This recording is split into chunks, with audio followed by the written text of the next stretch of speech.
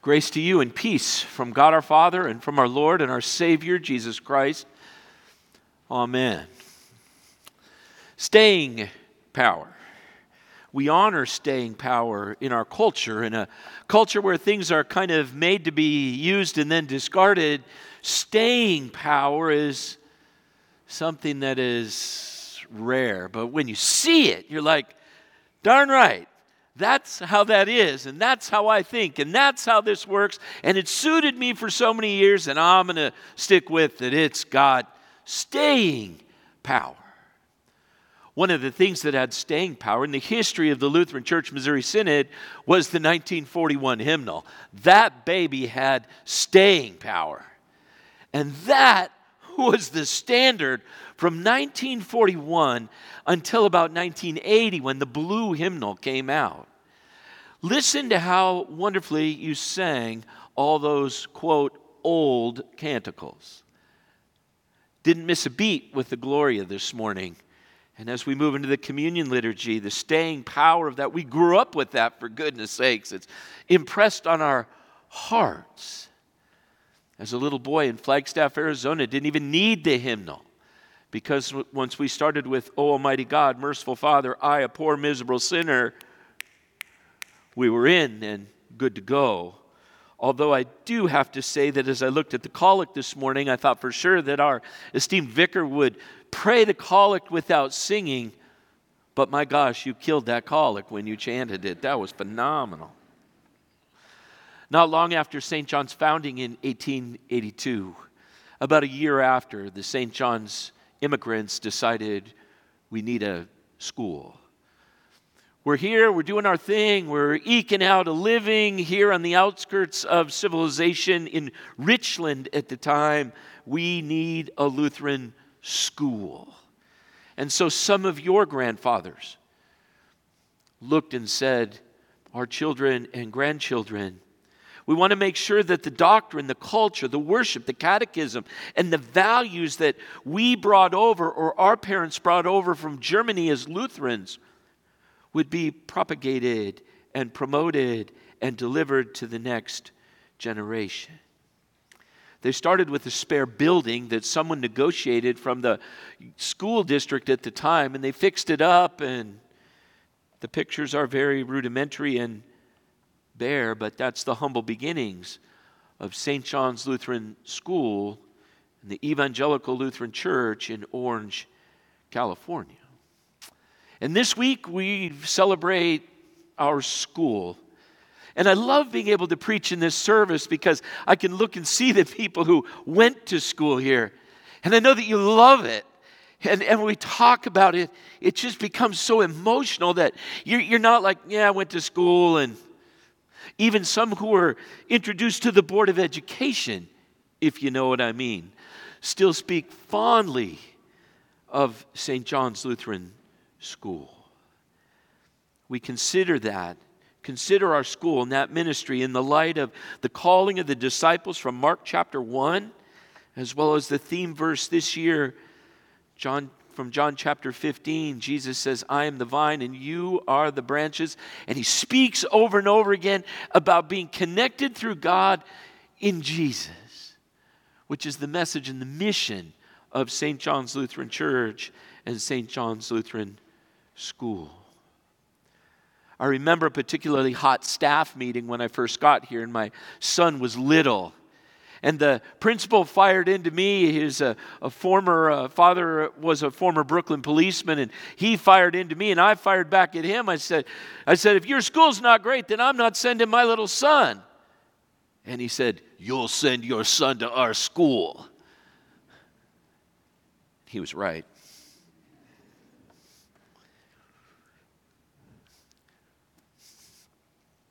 When we speak of our school, when I speak of our school, I am reminded of the deep-seated emotion that a mother and father have for their children, for what my own children received and now what my grandson receives in our preschool.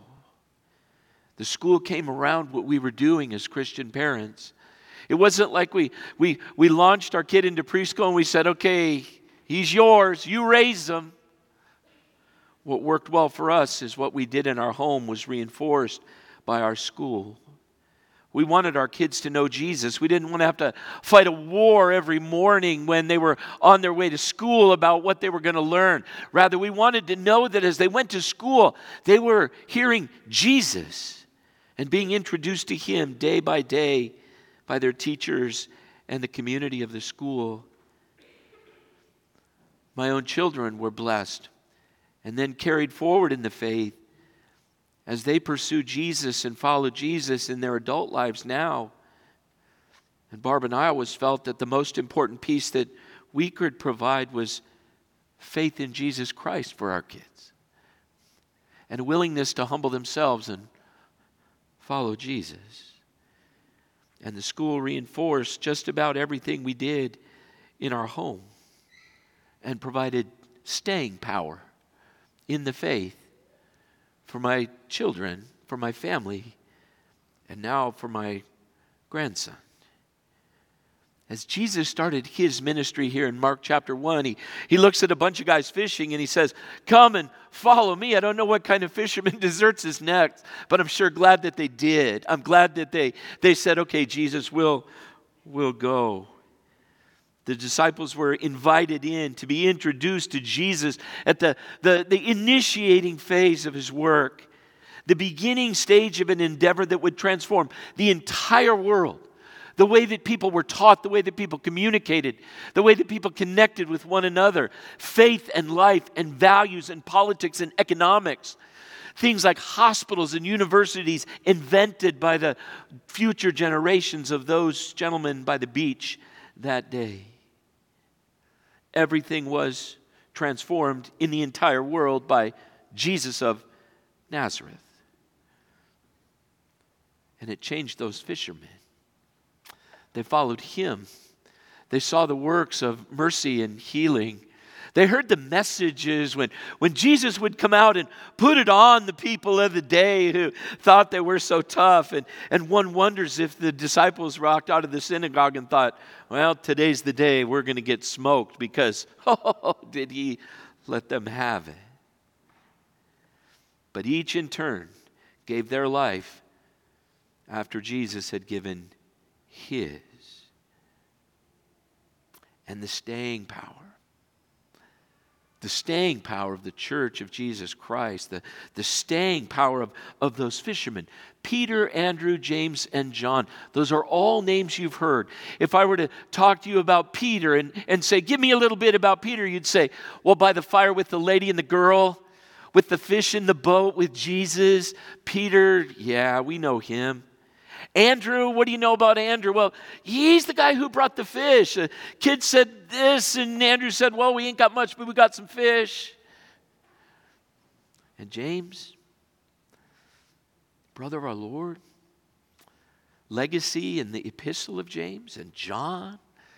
My stack of sermons that I've preached over 32 years, my stack of Johannine sermons is this big plus this much more. Anytime there's a chance to preach on something John said, it's earthy, it's real. It's guys talking in a boat. It's heart to heart and life to life. It's vine and branches talk, good shepherd talk, woman at the well talk, Garden of Gethsemane, resurrection. All of those pieces are delivered to us by Saint John, whose name obviously frames our congregation.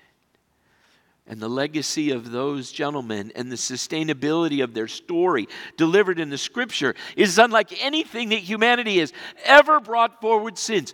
Disney, with billions of dollars of marketing, Snow White never had the staying power of Jesus Christ, not even close. Staying power. Jesus calls you and me to follow Him. And He does that anew today. In the words of a liturgy that had staying power, He calls us to drop what we're doing and follow Him. He wants to introduce Himself to us. And each Sunday we get to know Him a little more closely. He wants you and me to believe and trust in Him and belief and trust start as seeds, as sparks, and they're incubated or blown into flame. Incubated through experience in the changes of life. As knowledge of Jesus becomes rootedness in Him. And as rootedness leads our lives in wisdom and love and trust and closeness to God. Vine and branches. Vine and branches talk. Perhaps when we're younger, we went to school, grace is a concept. And we say, well, Jesus died on the cross, and that's how I know He loves me. And my grandson can say that. And when we have service here at 10:30, the kids can all tell you the content of the gospel. Maybe it's the concept of grace, or maybe a theological construct of grace. But as we follow Jesus, we find grace as the wellspring of our lives, the air we breathe, the water that we drink, the living water that restores our souls and reminds us day in and day out for a lot of years that we belong to Jesus and He to us. And the staying power of Jesus is made real in the connection to the cross that we have with Him at Calvary. That's the gospel. As the Germans said when they put the cornerstone on the sanctuary in 1918, they used the word for gospel, evangelische, the evangel, the good news. And it's that good news that is yours this morning and ours as a church to share in the platform of a Lutheran school. And so we follow Jesus. We fish for people. We introduce people to Jesus. And John 15 is such a marvelous piece of that, so huge in its function. Jesus said, I am the vine and you are the branches. Remain in me and I in you, and you'll bear much fruit. Apart from me, you can do nothing.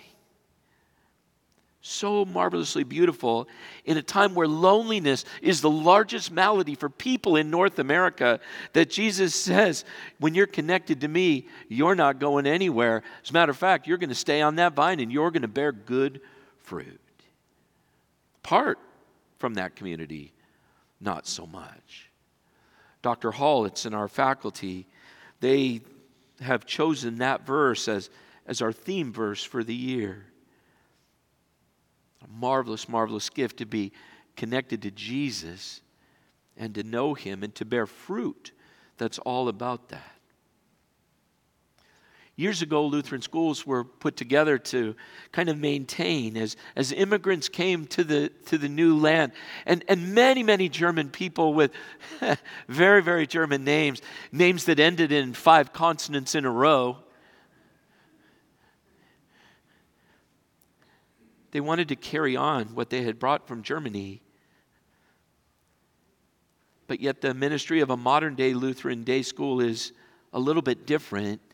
Instead of maintaining the culture and the music and the worship forms and all of those things, one of the things that reinvigorates our school is that the ministry is to introduce those families to Jesus.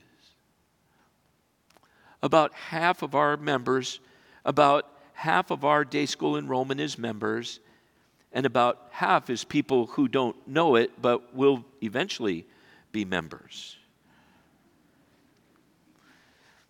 And the ministry of the school has changed a bit over those 140 years. There's stuff that was done to you that we would never do to a kid these days. Could you imagine us paddling your grandson when he was naughty in school? Could you even imagine your grandson or your granddaughter getting a C in a class and you not freaking out over it? Unreal. Could you imagine the teacher calling your parents and your parents calling the teacher back and saying, you better get this squared away, teacher? That never happened with me. If I got in trouble at school, I got 5 times as much trouble at home, which was something I was a little bit familiar with. But those days are long gone, but the structure and the values remain Because the structure and the values of the community of this church and the community of this school, the staying power of that is rooted in the staying power of the gospel. What remains for us and continues to be so strong is that we connect people to Jesus and introduce families to Jesus every day. And so I love our teachers. Our faculty is tremendous. They don't merely teach their subject matter or grade level, but they have godly responsibility to introduce students and families to Christ. It's part of the culture that Dr. Hollitz has in our school. We're not here for any other reason than for students to know Jesus, but education is the platform by which we do that. And so we're academically excellent, technologically proficient, and kind. So that when others come from outside of the faith into the culture of our school, they almost think we're obsessed with the whole Jesus thing. And they say, can't you mellow out on the religion? To which we say, no. Your kid's coming to chapel, he's taking the Christian classes, and he's going to be taught by a Lutheran Christian teacher. Got it? Got it. Good. But it's that faith in Jesus that drives our value, our education, our vision, because that's what has staying power. As our graduates and their families, they go into greater and bigger challenges in a world that's much more like Peter, James, and John in hostility to Christianity than the world of 50 years ago. I love our teachers and faculty.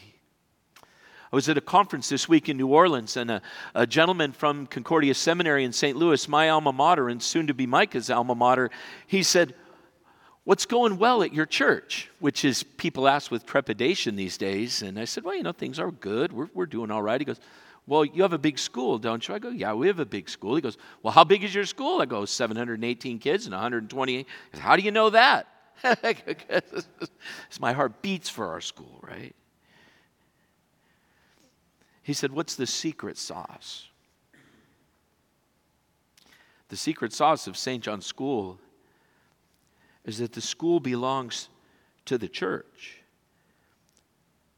And the school is a ministry of the congregation.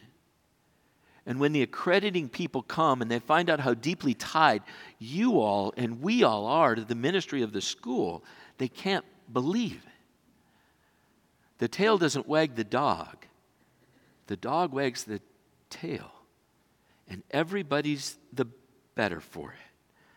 I love that our congregation comes around the school. I love that we bleed for it. I love when things are going difficult in the school and the congregation rises up and says, we got this. We're going to do this.